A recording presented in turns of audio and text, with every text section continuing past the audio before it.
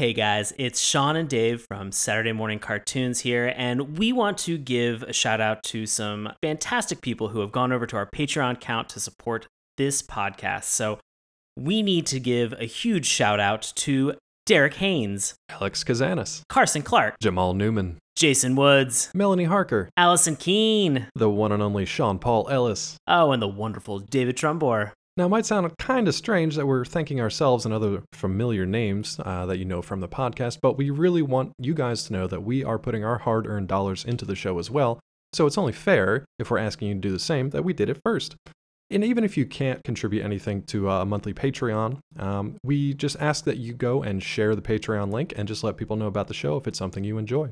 So again, you can head on over to patreon.com/Saturday Morning Cartoons, make a contribution, or just share the wealth. We appreciate it. Thank you guys so much for listening. And now, on with the show.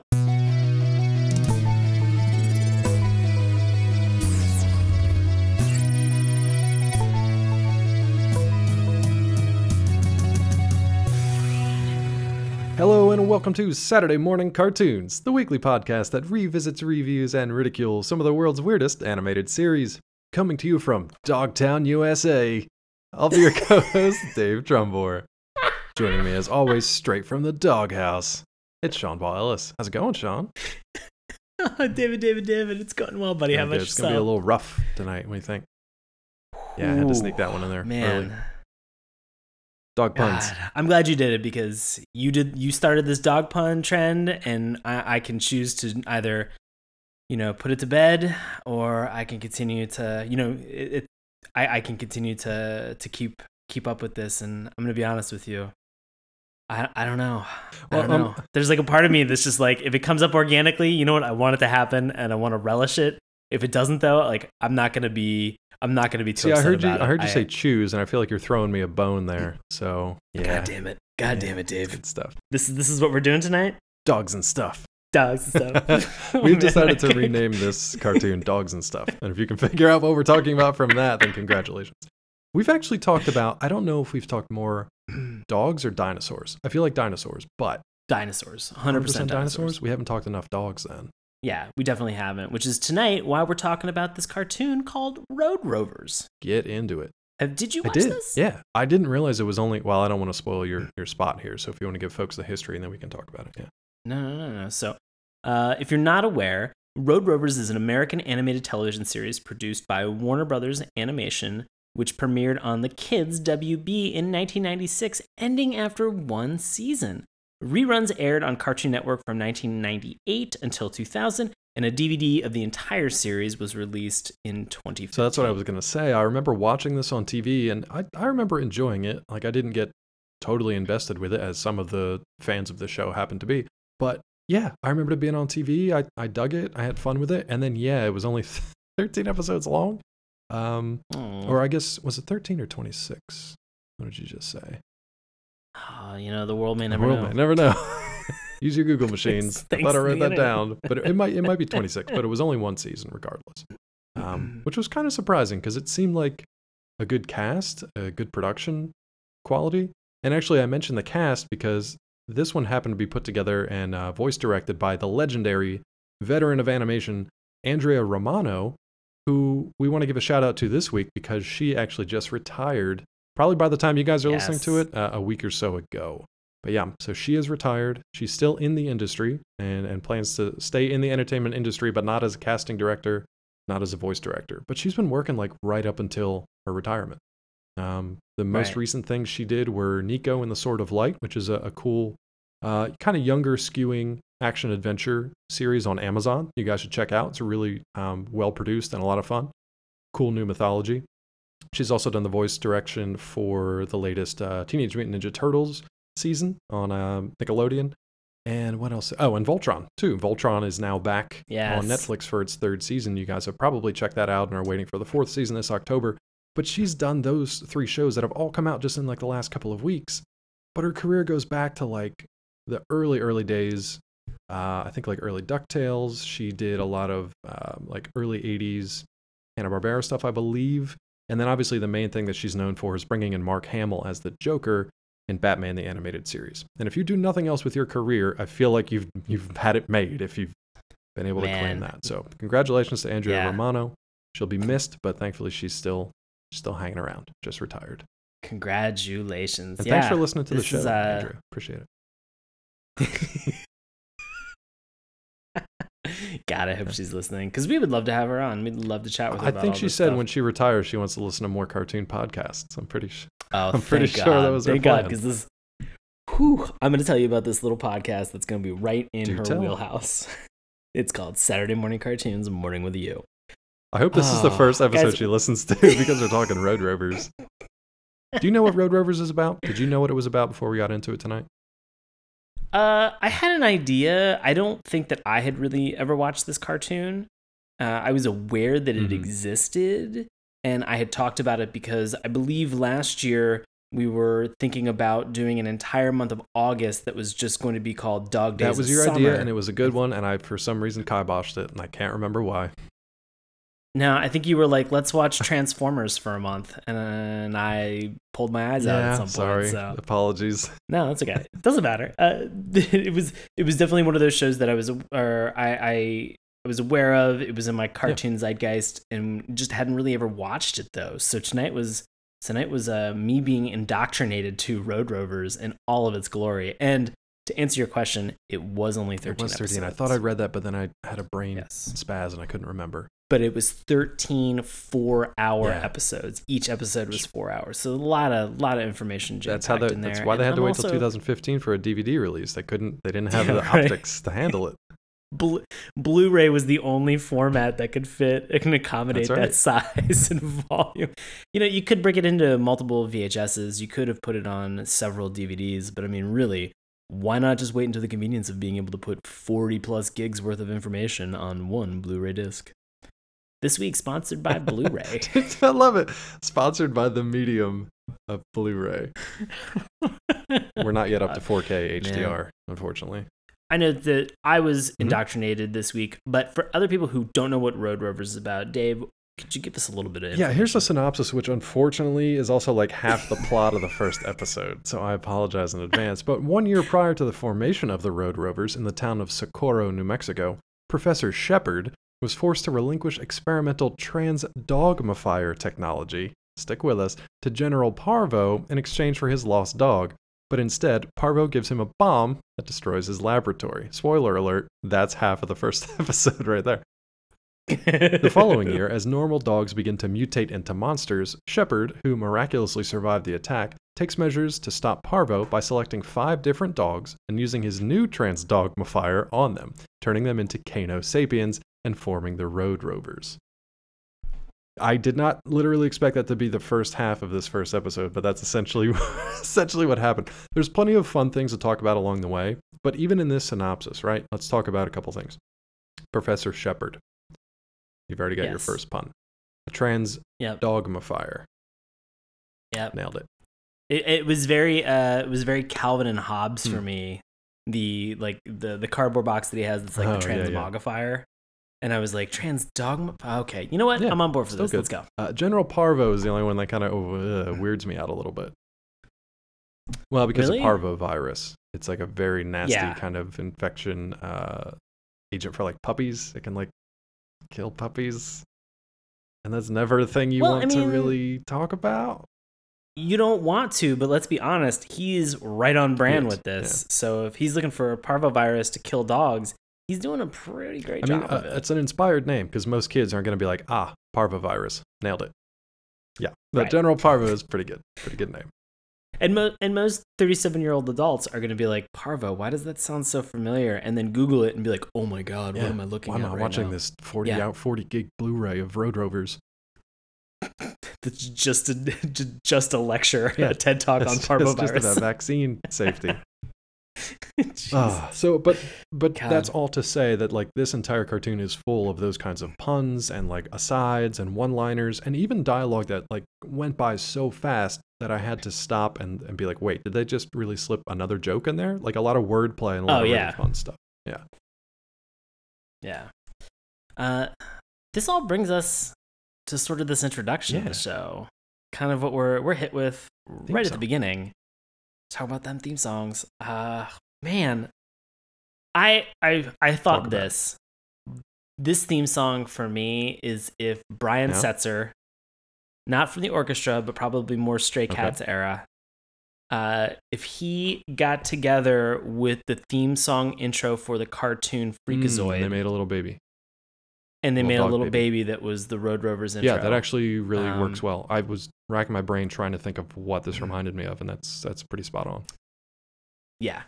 So it was definitely, it's very enjoyable. It's an earworm for me.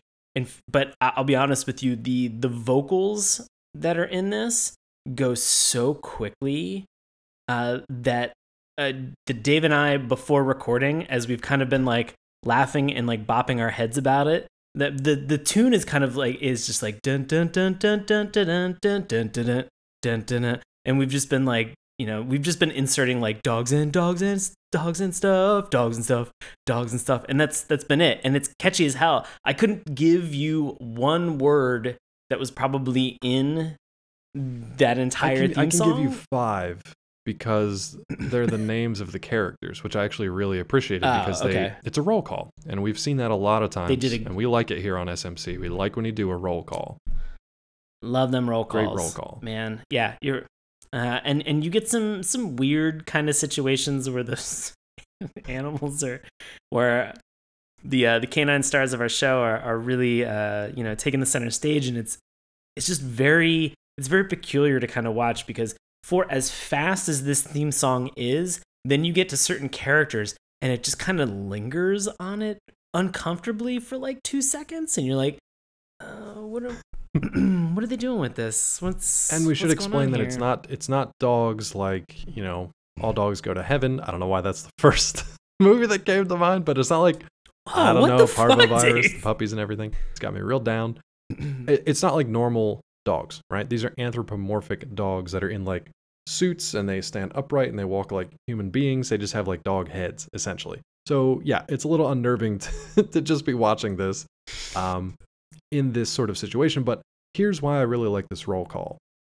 Usually when we get a roll call, it's just, there are degrees of roll calliness, right? So there's like, you can show the character on screen and like scroll their name across in the background. You can show the character on screen doing something that's like shows their personality while you say their name. So that kind of like reinforces like, oh, that's who this is what they do, and this is what they look like. That's great. Or you can do what Road Rovers does. You can say their name, show the character doing something they're known for doing, and then actually hear the character have like a quick little callback or a quick little call and answer kind of thing, where you actually get to hear their voice too. So it really cements early on who these characters are, what their name is, and what they sound like. So you're instantly like in. Like as soon as this show starts, you know who everybody is going to be. And then it's kind of funny because they don't actually show up for 15 minutes. But the roll call, really well done. I wish more cartoons would do stuff like this, to be honest. As I was watching this, there was a subtle kind of nod to the song "The Leader of the Pack," you know, which is all about was that motorcycle race back in the day. Leader of a motorcycle gang, you know, I think kind of driving recklessly, and then I believe towards the end dying. They have the reference where they hover over the leader of our pack and they say "Leader of the Pack," and he's on a motorcycle. Nice. And then he dies.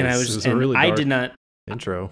Yeah, I didn't notice the reference. It took me like 2 seconds, but friend of the show, Melanie Harker, was like, "Did you see that?" And I had to pause and go back, and she's like, "This is the thing that I'm seeing right now." She's like, "That's very subtle," and I was like, "Well, I can't believe I'm gonna say this, but this show is very nuanced with a lot of these references." There's a lot of that stuff that sneaks in, and I did not pick up on that. So I kind of want to like go back and watch at least like, I don't know, maybe not the first episode again, but yeah, even just look at the dialogue. It'd be great to like actually just see the script of this, to be able to just read through it slowly. They throw a lot of stuff at you here, and the theme song is a great intro to not only the pace of this thing, the kind of language they're going to throw at you, but also the look of the animation style as well, because it actually matches what you're going to see in the actual cartoon for the most part. Yeah. Right. Anything else from the theme song? Yeah, you transition. I thought you were segueing directly into talking about animation. I didn't want to cut you off. You had anything more to say? I thought maybe Mel had some more Easter eggs and insights. She's tapped out. Now. She's tapped out. What'd you think about the animation style? Remember, this is 1996 when this came out. Right. I would say that this looked very similar to some of the other contemporaries that were coming on around that time. I really kind of equated it. And the thing that in my brain immediately stood out was with Tiny Toons Adventures and Animaniacs. We're talking about like we talked about last week, which is sort of like the heavy lines to kind of like separate and outline specific characters as well as all of the environment. This is much more subtle. It actually looks, like it's a little bit more human in terms of the outline and the design. Things are properly and seem like they're very well shaded in terms of what they had there. And you could tell it. I love the cartoons that you can tell things that are on something that's in the background that's going to have movement. Right. Because it's slightly different colored. It's like a lighter hue or like a little. It stands out. Yeah. Like it's like playing a video game and you see like a crack on the wall and you're just like, well, Link's got bombs. Maybe if I put a bomb, I think I found. Or it's like I've been playing a lot of Skyrim lately because it's 2013 again, or whenever the hell that came out. Dave, I only beat it like a couple months ago. I only bought it a couple months and beat it finally myself. So don't feel bad. I love it. But it's like looking at. I'm a gamer on a budget, same. Man. Still rocking the PS3, and we bought it for 54 cents. It was great. Not the PS3, Skyrim. Jesus. But anyway, it's like looking at two different barrels and being like, oh, I can loot that one, but that one's a permanent fixture in this world. Yeah. Yeah. That was a really long segue to just explain the same thing you just said. But there's a couple scenes I remember there was notable about a guy who was I think he was trying to hijack a car. And you could tell that the door was going to open because the door was slightly different color. But still, at the same time, looking at all the environments that were there, I would say, like a pretty above average to complicated color palette that they had that was included in this, and just a lot of detail. I was surprised about a lot of the detail that was here, and sort of like we've mentioned before, good use of actual shading in this. Like I was kind of surprised about this because it wasn't like watching Ultra Force where everybody's just like one solid color and you're just like, oh, I don't know if they think that bodies don't contour or have any shading, but it's like when you see it without that kind of a setting, you're just like, oh man, that's really off. Like that's noticeably off. Like that's uncomfortably off. That whole for show me is right uncomfortably now. Off.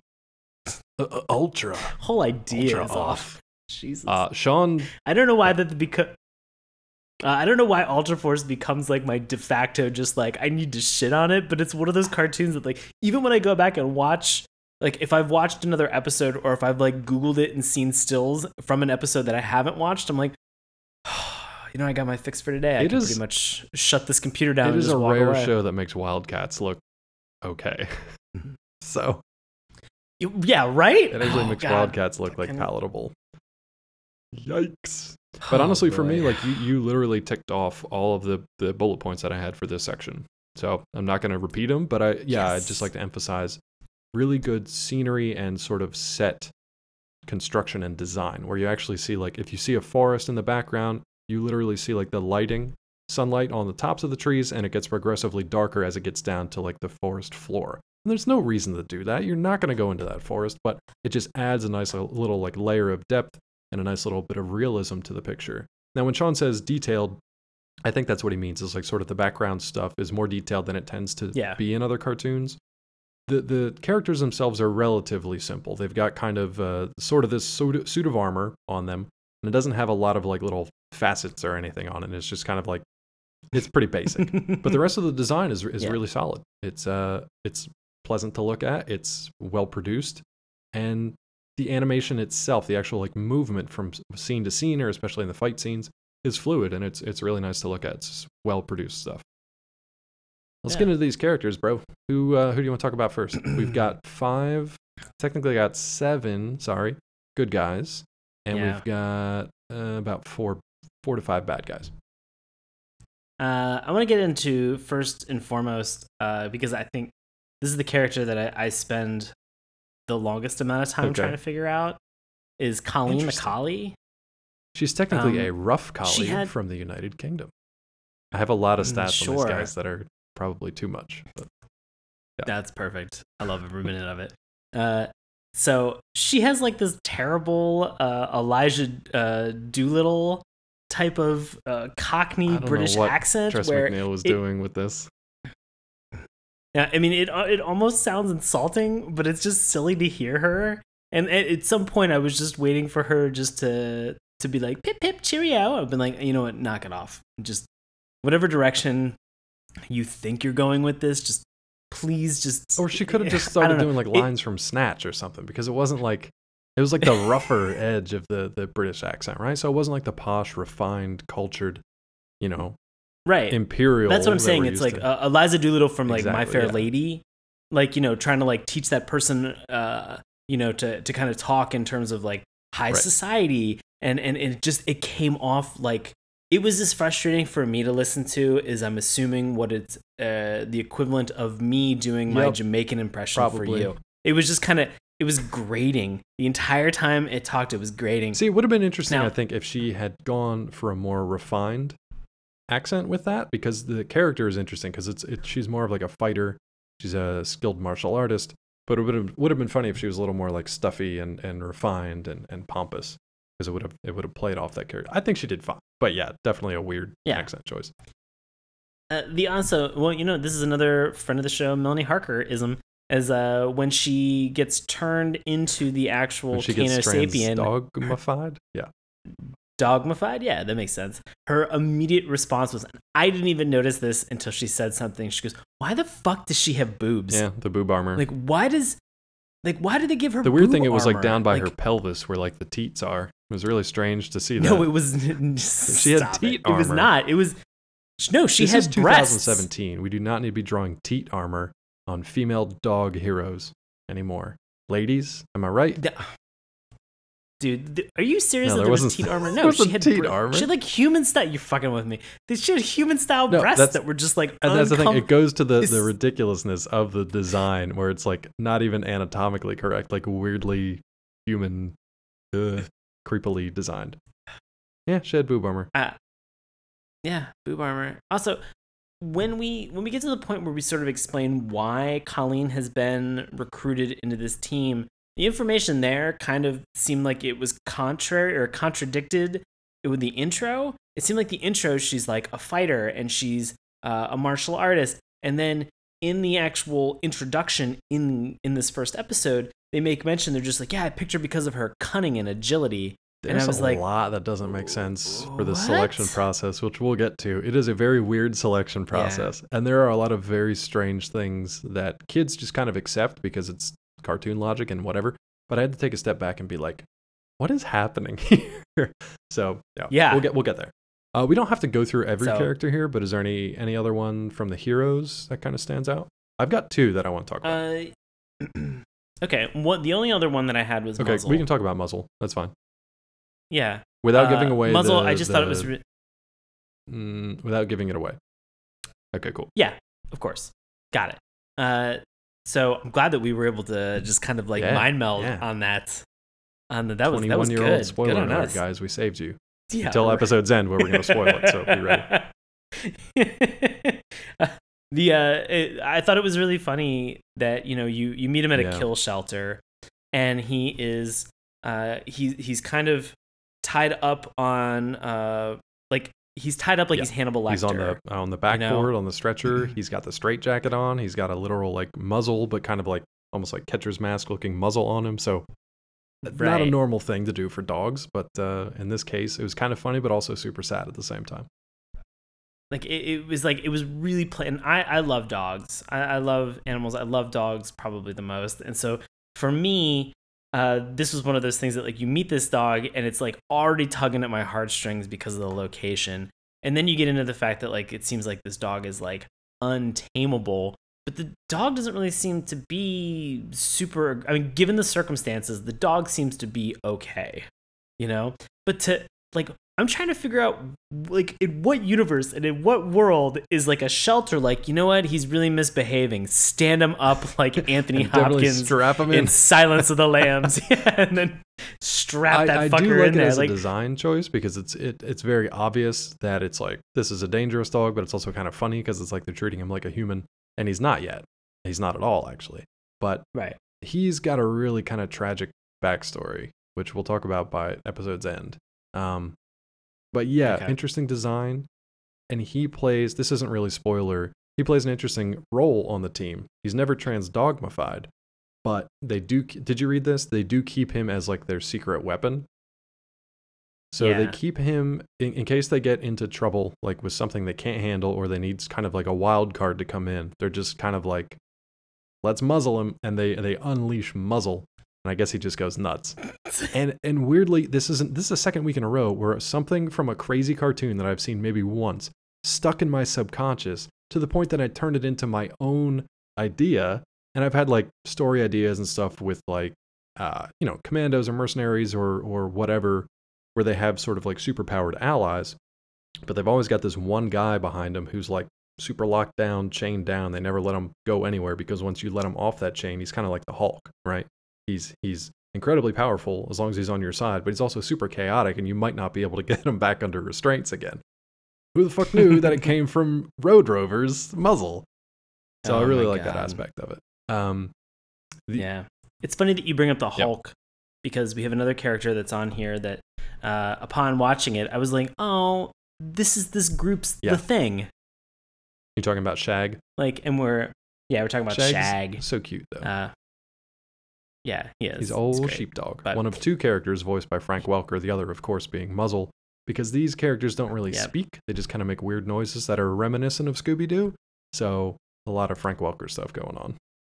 It's like right in Welker's wheelhouse to be able to do that. They're like, we need dogs that make weird noises. They're like, I got Frank on the phone already. I'm dialing. Me. It's weird.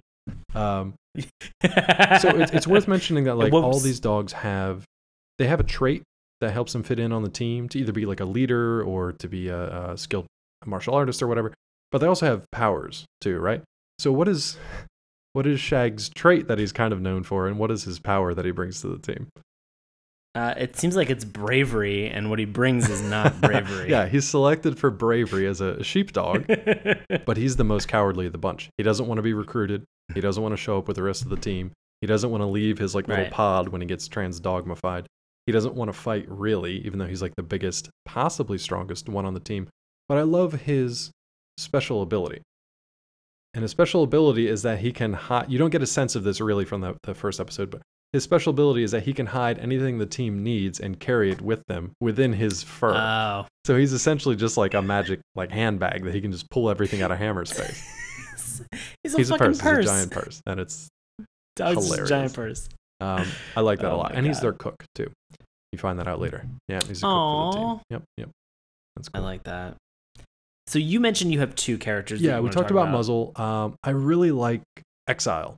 And I like Exile because it's a Siberian Husky, and I had a Malamute growing up, so it's another like sled dog, pack dog. He has a full Russian name, which is Exilo Mikhailovich Sanhusky, which is ridiculous. And he's got the most kind of like ridiculous superpowers, because they were like, I don't know what else to give him, so let's give him super strength, and his eyes are gonna like shoot heat beams and ice beams. Like, they loaded this dude up. Wait, he shoots... Are you serious? Yeah. He shoots both he gets fire and ice out of his eyes? Apparently, at least according to the very well-researched Wikipedia entry. But at least ice beams. We know that from this episode. Yeah, holy shit. So they really beefed him up. And I like, the fake Russian accent. This is voiced by Kevin Michael Richardson. The fake, over-the-top, post-Cold War Russian accent, and like all the little puns and stuff that they gave him to do. So I like Exile. And his name's Exile. I mean, I just think that I think that was actually a really cool name for him. But in the same way that Colleen's voice or the choices that she made for that specific character were a little bit grating, Exile's was not. It was still over the top. Like, all of these characters are over the top.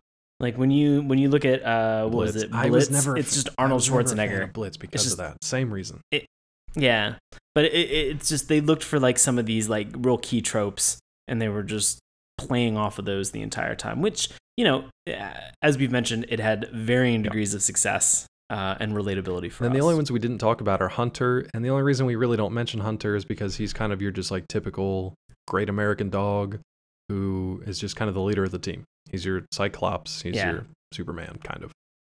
He's boring. He's just there and he gets the job done and he's fine. He's just the leader. So, I mean, he's just doing what he does. I like that he has super speed. Cool.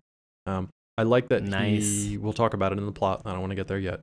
And then the only other hero, kind of, maybe, is Shepard, but that's up for debate because of what he does to these dogs. Oh, you mean Christopher Lambert in the movie Mortal Kombat Raiden? Where he just gathers up unwilling participants and subjects them to the fighting pit. Not to mention that, but just like the glowing eyes of the character. Also the very obvious glowing eyes, Dave. Well done, idiot. Yeah, no. I mean, like, you hit it right on the head. Like, there are two very distinct points that we need to make mention of why fucking Raiden shows up in this dog the first cartoon. time he shows up was terrifying. We'll talk about that in a second, because I was like, what? So Jesus. the only two villains that we really get an introduction to are General Parvo, who we don't see him a whole lot, but we've already talked about his name. And then the Groomer, which is possibly the worst villainous sidekick name, at least since the Wildcats. At least since Botsmaster, which was our second episode. Probably. Oh, God. The Groomer. The Groomer. Man, that's a bad name. And she's just like a lady assistant, whatever. She apparently brings him throat lozenges because he coughs a lot. I guess because he has a parvovirus. So, yeah. The only other ones to talk about don't even really have names. We know that one is a Cocker Spaniel named Fluffy, one's a Dalmatian, and one is a Poodle. And these are all, at different points of this episode, changed into what are known as Kano mutants, different from Kano sapiens. So two different processes of taking innocent dogs and turning them into mutant monstrosities.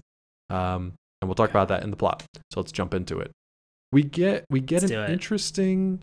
We're not going to go through beat by beat, but I do have some questions. And most of it was actually covered in that synopsis.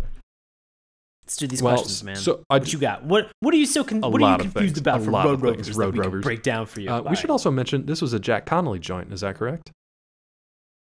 This was a recommendation from Jack Connolly. Jack Connolly on Twitter had recommended this show, and so Jack, we appreciate it. Thank you. We hope that you and that we did it justice, and that we're not tearing it apart like we tend to do. As we normally do. No, I like the opening of this because it was like, it takes place 1 year before the Road Rovers were even actually like created. So you see this weird kind of backstory between General Parvo, who has what looks like a dog carrier with a whimpering dog in it. And this is important for what we're going to reveal at the end of the episode. He's got a dog carrier with the sounds of the whimpering dog coming out of it. And he's going up to Professor Shepard, and basically they're making an exchange. Parvo's going to give Shepard his dog Scout back if Shepard hands over, what a trade, by the way, if he hands over these blueprints for his incredible gene-based machine, the Transdogmifier. Yeah. I can't hear it and not laugh. It's so ridiculous. But it's kind of like a sad scene because it's like this big muscle-bound dude with a metal skull. The top half of his skull is metal, like a metal cap. He kidnapped this dude's dog and was holding it hostage. And apparently this guy loves his dog so much that he's just like, here's my life's work. Please give me my dog back. So, I mean, that sounds fine, right? Like everything's totally kosher with that. Yeah. It's like ransomware, but with but then not even, because it turns out there is no dog. Oh, not even a dog. So it's pretty much it's just straight up ransomware with bombs. Because inside of this dog carrier is a bomb. It goes off. Well, he didn't send enough bitcoins. Right. If you send enough bitcoins, then you get your dog back. That's right. Moral of the story: dogs are bombs. Yeah. Nothing in between. Guys, mine bitcoins. Send them to Dave and I. We want to actually figure out what. We want to give you your dogs back and not bombs. We got a lot of dogs here and a lot of bombs, and something bad's gonna happen. So please send your bitcoins to SaturdayMorningCartoons@gmail.com. But no, Jesus. So then, I mean, the bomb literally blows up. You're expecting like somebody to come in at the last second and maybe defuse it or whatever, but no, it blows up the entire facility. And then in the space of 1 year, apparently this guy's able to get his life back together, completely rebuild his facility, and move it underground, and start his business again. I mean, I love the initiative behind this because it really shows how smart he is and that he's not very fucking focused around, in like dog into human science. Very focused. Right. And I even love the little interstitial bump that they have from this explosion that happens in the lab, where like the lab literally crumbles into the side of a mountain. It's like it's destroyed. And then a little title screen flashes. It's like 1 year later, or 7 years in dog years. And I'm just like, that's pretty good. Man, we're doubling down on this within like the first couple minutes. Because you just introduced a general who kidnaps dogs and then blows up professors if he doesn't get his way. So you kind of have to lighten that up a little bit. So I like that they were like seven in dog years. And then we get another quick little stinger of like this New England like coastal village area. There's an old lady. She has a little Cocker Spaniel that runs off into the woods. Something happens to it. And then the dog comes back home and it's turned into this like 10-foot tall mutant monstrosity.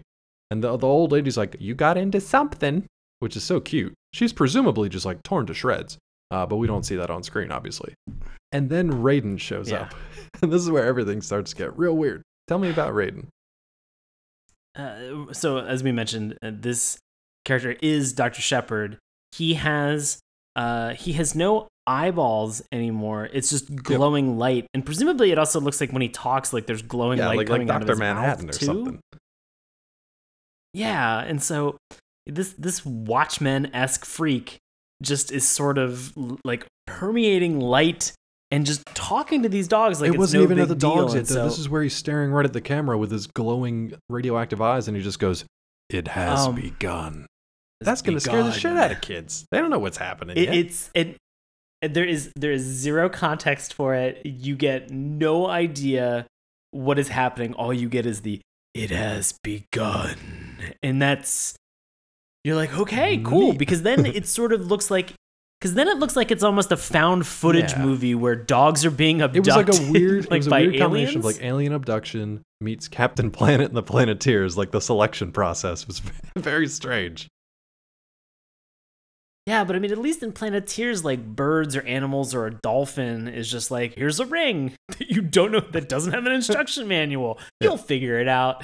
And then Gaia abducts you. In this one, like it was just a beam of light and like a beams voice. of light, like a spotlight. And a disembodied voice being like, what did he say? Just like, he just named him, right? He's like, Exile, I choose you. And the dog's like, the fuck? What's that Pokemon, Dave? That's true. I don't think he did say I choose you. But I mean, like it was literally a spotlight that pops down on the dog. And in this case, it just goes, Exile, you have been chosen. And then that's all the context and that the dog, you're given. Like, doesn't freak out like I would if that happened. I think anybody in the right mind would be like, the fuck? Like, I'll take a ring from a dolphin, but I'm not just going to go follow a light. Not crazy. Yeah. I would have freaked out. These dogs. One, because I would have been like, I'm a dog now. I woke up as a dog. This is a weird. Woke up as I should not eat a lot of pizza before I go to bed. I woke up as a dog. This is a very Kafka-esque situation. Yeah, man. So he names all the dogs and just basically says like, you're chosen. And they all, for the most part, just run off to join whatever's about to go down. You do get different introductions. So like Exile's just literally out by himself in the Siberian snow, just like sleeping out in the tundra, just sleeping by himself. He takes off. Colleen is like fighting other dogs over a bone. Yeah. And they actually do a decent job with this because they're, it's hard because I guess maybe the censors were like, we don't want to show dog fighting. And so they get around a lot of this. By showing like the shadows on the wall. By showing shadows, or they show like dust clouds as we get later with Blitz. So there's no actual action. It's just sort of that like cartoon confusion or sort of cartoon shadowing. Didn't Blitz bite that car thief on the butt though?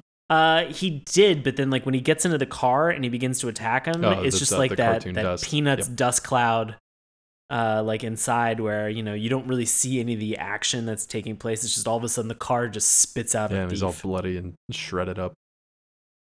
Yeah, his clothes are all destroyed.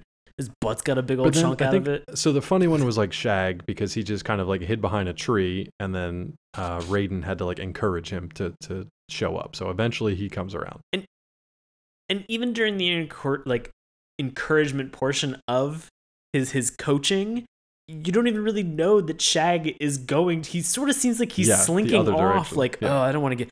don't want to get involved with this shit. He's the only Sorry, level-headed one of the bunch. Yeah, I wasn't even supposed to work today. I'm gonna, I'm He's just like gonna that take old off. sheepdog cartoon where they clock in and out. You remember that? Where they'd clock in at the tree. No. The wolf would come in, and the sheepdog would show up, and he'd have his little like his coffee thermos and his little like sandwich bag, and he'd be like "Morning, Frank," and he'd clock in, and then he'd go hang out with the sheep, and the wolf would clock in, and he'd be like "Morning, Terry" or whatever, and he'd go to the other side. What were they selling? No. They were clocking in to work their shifts. So the sheepdog was clocking in to work his shift, protecting all the sheep, and the wolf was clocking in to try to sneak in and steal them. Oh, I thought you were saying this was a cartoon. What the fuck? It's not like real life. Oh, like a Far Side cartoon, like a Looney Tunes animated old school cartoon. Oh, okay. Merry Melodies, maybe. I thought you said it. I thought you mentioned it was a commercial, and I was like, these Old Spice commercials. Yeah, well, really it could have been the same weird. thing. But yeah, just one of them erupts into Terry Crews. Yeah, I'm like, I'd watch that. Essentially, Terry Crews is like one of these Road Rovers, but then 100%. So you've already mentioned that Muzzle was one of the dogs that was set up for to be euthanized by lethal gas, and they do not shy away from showing you this like tank where lethal gas is going to be used to kill these dogs. And we say presumably they're at like a PETA headquarters, or just like a shelter that happens to be a kill shelter. No, but probably a PETA place. Yeah, I'm gonna keep saying PETA place. Out back. This episode not sponsored by PETA Pit. So what's kind of messed up is that there's another dog there, and he's the Great American Dog. He's Hunter, and Hunter is chosen, and the voice tells him, because he's watching as Muzzle's being led away to the gas chamber, essentially.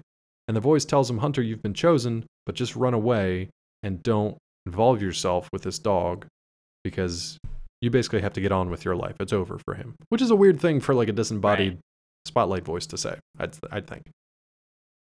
I feel like anytime if Raiden was to actually say something, he should have just like put his hands out in front of and just like supercharged and then Supermaned like towards that person something and just screamed and then just knocked him back, and I've been like, gotta knock this off, Chris Lambert. He didn't do it. So it was a nice moment because Hunter actually comes in and saves Muzzle, and they both run off. Hunter even stops to get his favorite tennis ball, and they both run off together. I thought that was really cute, and it definitely felt like a test that he passed. The rest of them just happened to like be chosen. He looked like he had to pass a test for some reason.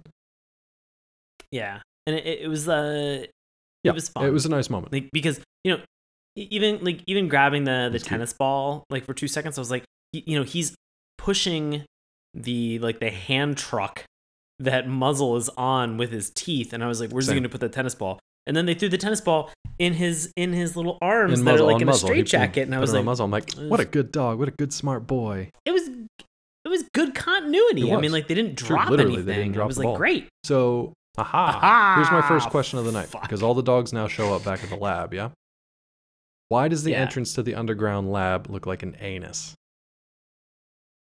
Oh, I didn't. They weirdly zoom in from like a sky-high view of this like rocky hole in the ground, and as it gets closer and closer, it just looks like they're zooming in on an asshole. I can explain that one. Yeah. Okay. There's a real logical explanation for this. Because they're gearing up in like 30 seconds time to make a butt sniffing joke, and they're just prepping your mind for that. In your brain, they're just like, if we incept you with a butthole, you won't be weirded out when we make a joke about dogs sniffing each other's buttholes. Because at one point, Raiden just says, he's like, I want you to greet the members of your pack. After he's transformed them now into their kind of human-looking versions. Yeah. Right. So they're not just dogs. They're Canis sapiens at this point. And he's like, greet the members of your pack. And then the camera stands still, and all of them duck below frame. It's just their tails. And just start like above. Yeah, and you just see tails, and you just hear like, oh, hello, oh, hey, good to meet you. Followed by like, oh, hi, hey, hey, how's it going? Oh, huh. And it keeps on a butt sniff joke for like a good 15-20 seconds, where you're just like, oh, they're having fun with this. Yeah. They are really, It was. I think it must have been fun for the voice cast too, because they just got to be like, oh, hey, oh, hello, oh, hey, oh, hey, whoa, hey. Oh, hello, great. So that literally catches you up to what I said in the synopsis. And then the rest of this is a fun kind of like train heist and just like weird shit going down, which, I mean, The MacGuffin of this thing, they actually tried to work the device that's being stolen from this train into the plot of the episode, which was kind of nice. Apparently, Parvo is still trying to perfect his science of turning dogs into these Kano mutants, which are bigger but dumber versions of the Kano sapiens. His problem is that they're not stable, and he needs this device called a molecular stabilizer to keep their transformation more stable.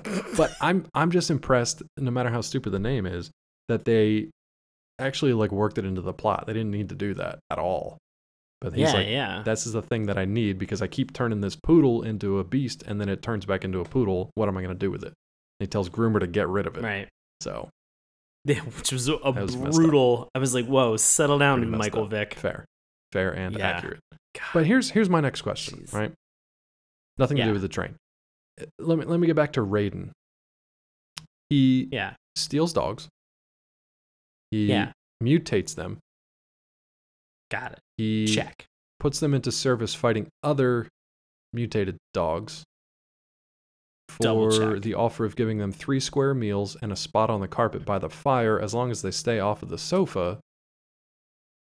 And then eventually he'll find a home for them. That's actually there's one thing in there. He said, I'll give you 3 meals a day, a weekly bath, and a carpet in front of the fire. As long as they stay off the sofa. And then he scolds them for the sofa. And he says, yeah, that'll find you guys homes. And I was like, so what's the question? Because that sounds like a pretty sweet gig. Kidnapping of the dogs, mutating them against their will, and then forcing them into servitude once they don't really have another choice was a little weird for me.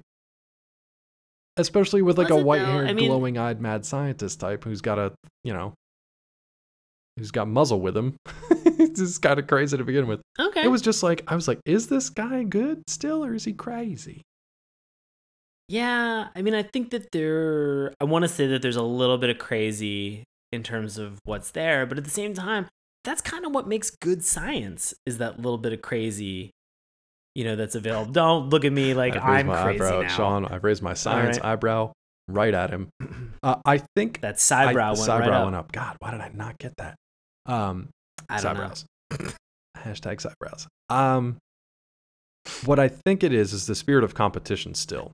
I think Shepard has a vendetta for Parvo, but he also wants to stop him. So I think he has this vendetta where he wants to pay Parvo back. And he kind of does by the end of the episode. But he also wants to stop him from doing what he's doing. So there's kind of like a good nature to it, but it also is kind of like, he's a little off. I'm just going to say he's a little off. Road Rovers are great. They're good dogs. It's crazy with noble intent. I like that. We'll go with that. Any other gags? I kind of like when they all get together and they fly. They've got like crazy vehicles. They've got a Sky Rover plane. They've got a Street Rover that apparently has like warp technology in it. That's fun. I definitely. So 2 quick things about this episode. There's when they're splitting up and they're about to get in this like vertibird and this car. Hunter's like, hey, Colleen, you get in this car with me. Sorry. And I inappropriately just made the joke. I was like, yeah, so I can get dog head on the way to this mission. And I was like, why did I say that? I'm a real There's like so many other things besides dog head. So, of course, I make these terrible comments. But then we have Colleen when she's fighting, who she makes these comments like, I, sit, heal. And like during a 3-punch combo, she goes, Rin, tin. And I was like, you are just throwing out any dog reference, anything that's available at your disposal. I was like, I'm not faulting you for it, but again, as I mentioned with the theme song, some of it was just going so quickly and so fast that if there were gems, I don't know that as a kid, and I definitely know as an adult, I'm not going to back up to rewatch that to find where those little hidden gems were. Did you catch the I follow-up? Yeah, he asks, where was that from? And he says, or she says that it's from Benihana. The one I liked from this sequence was Exile, because he was flying the plane at this point. And I think it was Blitz who was like, he's like, you got to go faster. You've got to go faster. You're never going to get there. You've got to go faster. And he's like, calm down. Everybody's always rushing me. I was like, oh God. It was pretty good though.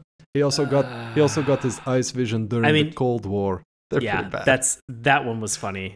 He says, he goes, I must have contracted it. Why do my Russian and German sound exactly the same? Well, can you do the line from What do you say? Blitz where where they show him the monsters? They show him the monsters for the first time, and he goes, "I'll get great enjoyment Yeah. biting He likes them on the biting people in tushy." the posterior a lot, but that's really all he kind of does. Yeah. Hey, Just bites butts. he just bites No, butts. he's Look, great at- don't he's a great fault butt him for biter. that. All right, do No, not he's a great butt biter. butt bite shame him. All right, That's right. He literally he's a dog. He can can do whatever just he about wants. anything he wants. He's a great dog. He's a Best good 12 out of dog.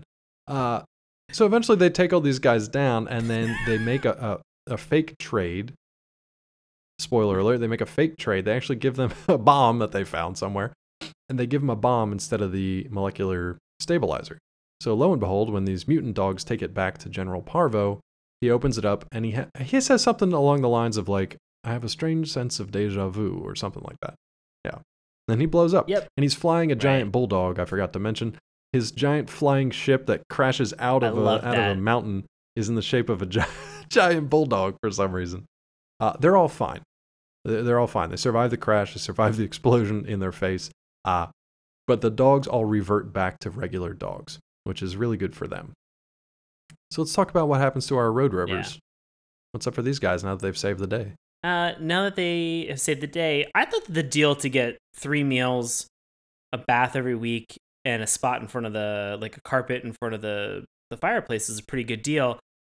At that point, I was like, I don't really need placement for a home. It sounds like I kind of have one. Yeah, that sounds like a thing with a home. Yeah, but then Raiden places them in the homes of world leaders. Yeah, unexpected. Did not see that one coming. Nope. I love that Hunter lives with Bill Clinton at the White House. Yeah, right? That's my that favorite was one. Brilliant. But it's like all of them stay with whatever their nationality is. So I kind of like the idea because they're reverted back to regular dogs. So they're not in this permanent like human transformed state, which is unnatural for them. They'd have to get jobs and like social security Pay cards and dog all taxes. kinds of stuff. Yeah, exactly. Dog taxes, bitcoins. And then so they revert back to dog form, and then they live with world leaders. I thought that was super sweet and just like a cool way, if they're needed, if there is an international incident, the world leaders are probably going to be the first ones to know. And then the dogs are going to be there, and they're going to hear about it. They'll be like, well, time to hit the road rovers. I'll be honest with you, I didn't even think about that, but that makes a lot of sense now. I think I only thought about it because I think they actually used that plot point in the show itself. Okay. Yeah. Cool. Well, so we talked about a 21-year-old spoiler in the making. Oh, yeah, you're right. About I the almost ending forgot. of this. And so I wanted to allow you to spoil this for everybody now, Dave. All right, so remember Muzzle from the beginning. Actually, go back further. Remember that Parvo had taken the dog from Shepard and then did not give that back. He was presumed lost or whatever. Experimented on, who knows. And then we meet Muzzle, who we don't know who his owner is, and he is kind of sentenced to death but saved by Hunter. It turns out, once they're reunited, Muzzle is actually Scout. That was Shepard's old dog that was originally kidnapped by Parvo, and they are now reunited and back together.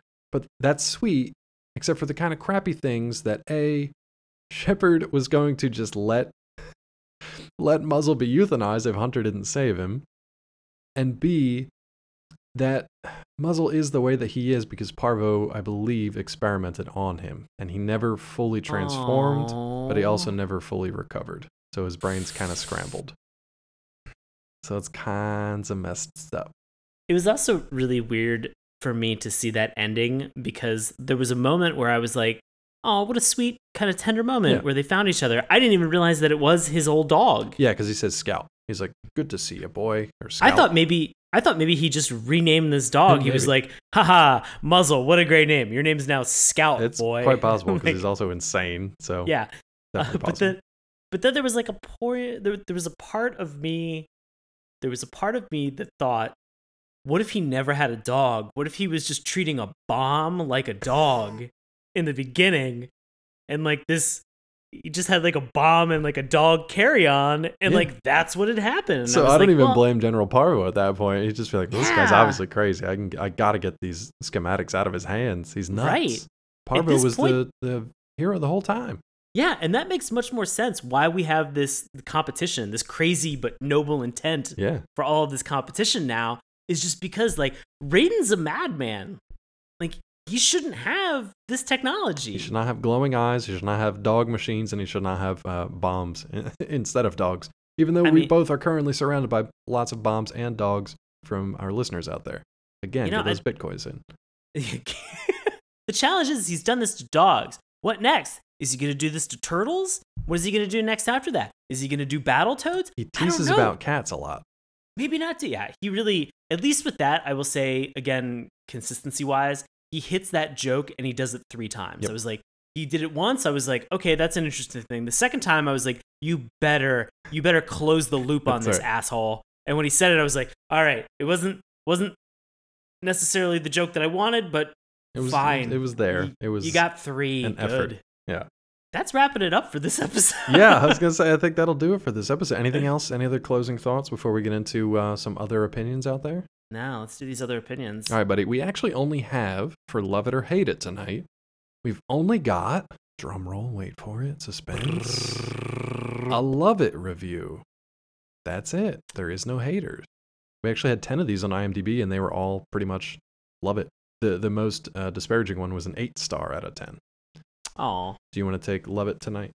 Yeah, let's do this. So this comes from Castro Starlight 1 in the US back in 2006.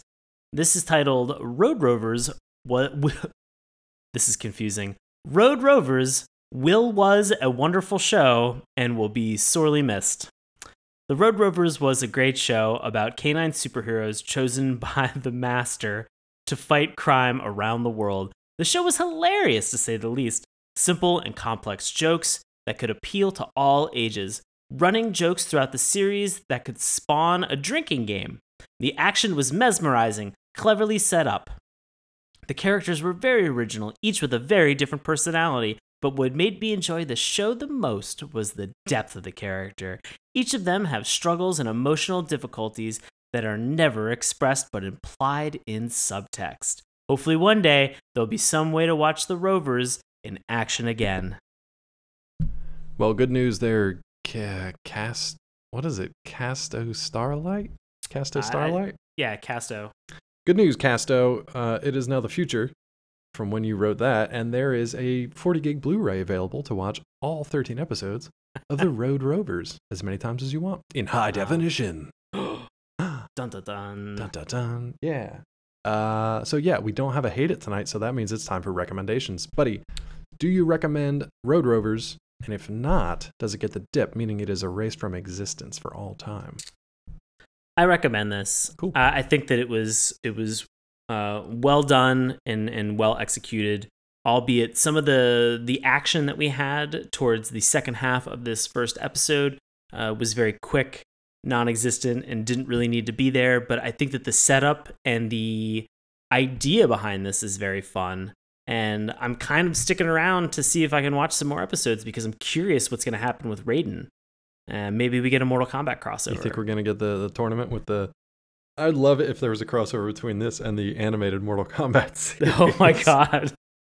No, I just, this was well done. They did a decent amount of dog puns that were in here. Yeah. And I as we've mentioned so far, they did a pretty good job of having closure, recapping on everything. Yeah.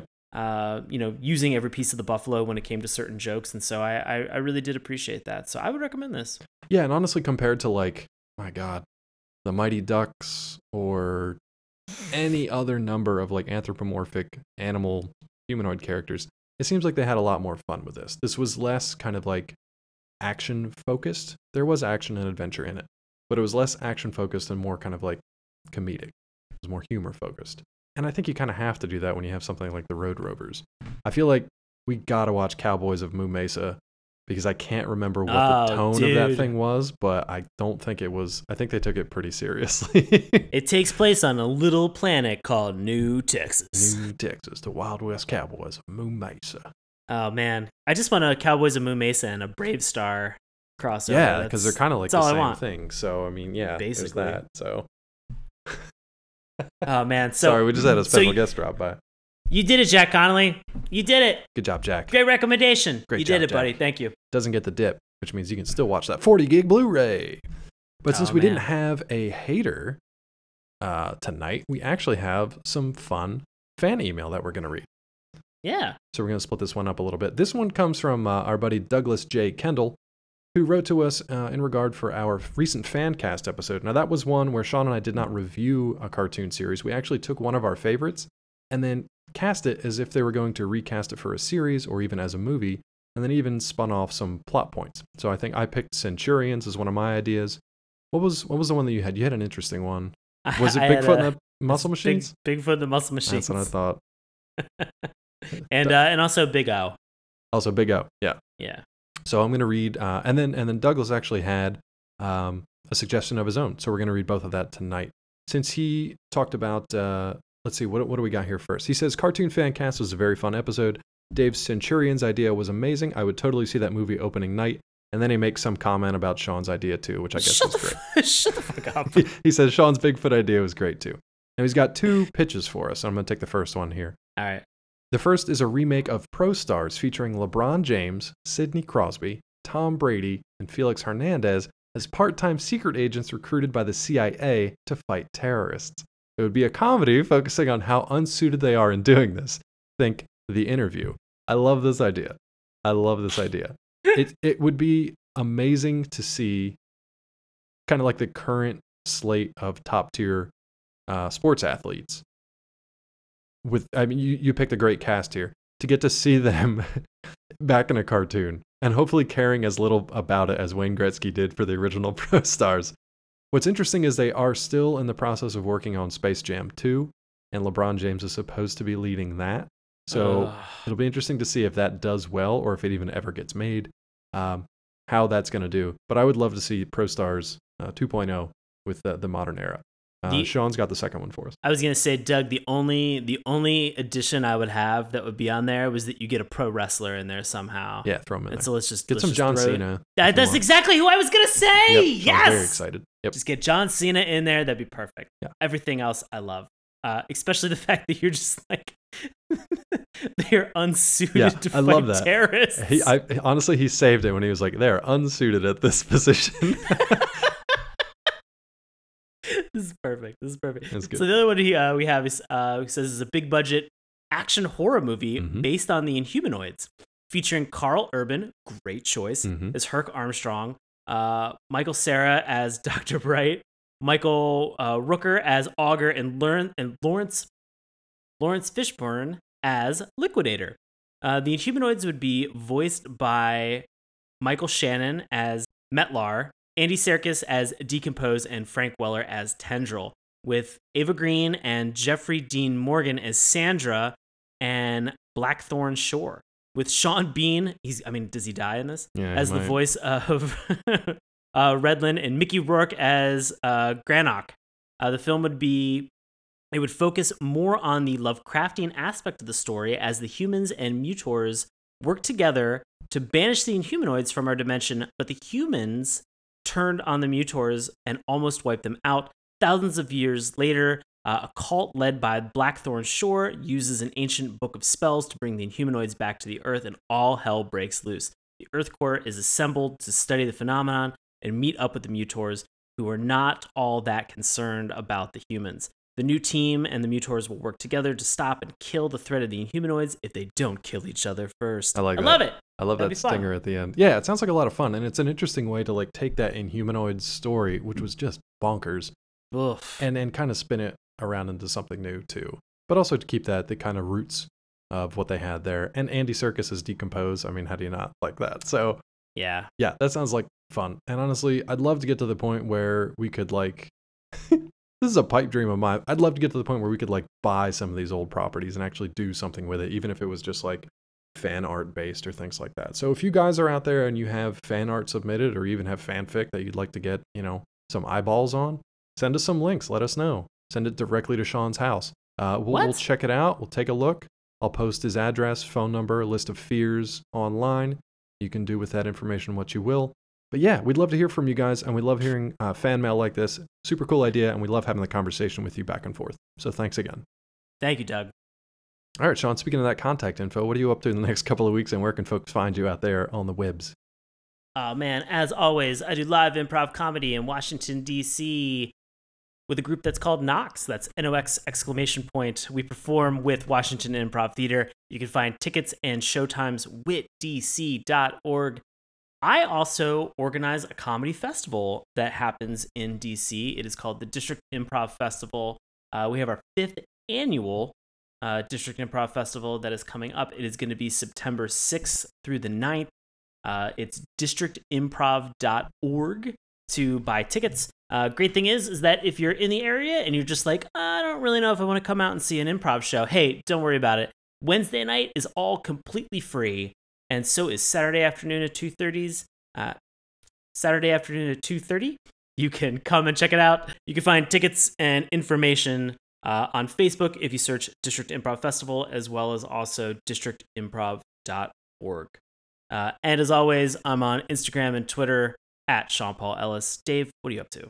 Well, we'll have all Sean's information up on our website as well, and you can also find me on Twitter at DrClawMD. You can find me on Collider.com, Nerdist.com, and DaveTrumbore.com as well if you'd like to read some of my writing up on those fine sites.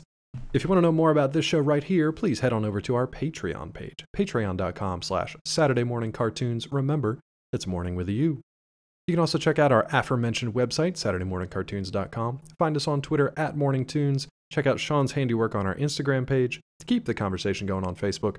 And listen to our free audio podcast each and every week through YouTube, iTunes, Stitcher, and Google Play. As always, drop us a line, SaturdayMorningCartoons@gmail.com. We'd love to hear from you. August will continue next week with more cartoon craziness. We're going to have some more listener suggestions out there, so keep an ear out and see if we pick your cartoon series that we have not covered in the previous 167 episodes. And if you really want to know what's coming up in the next few weeks, definitely check out that Patreon page because that's where we send our newsletter out. So if you chip in even at the lowest amount, I believe, is it $3? I think at $3 is our lowest amount. I think it's $3, yeah. Yeah. That gets you access to our newsletter where obviously all the news that we have coming out is going to be posted, but also the list of cartoon series we're going to be talking about for the coming month. So head on over there and check that out. And always thank you for listening, and we will see you next time. Hey, everybody. Thanks a lot for listening to Saturday Morning Cartoons. Now, if you'll excuse me, I have to transform and roll out.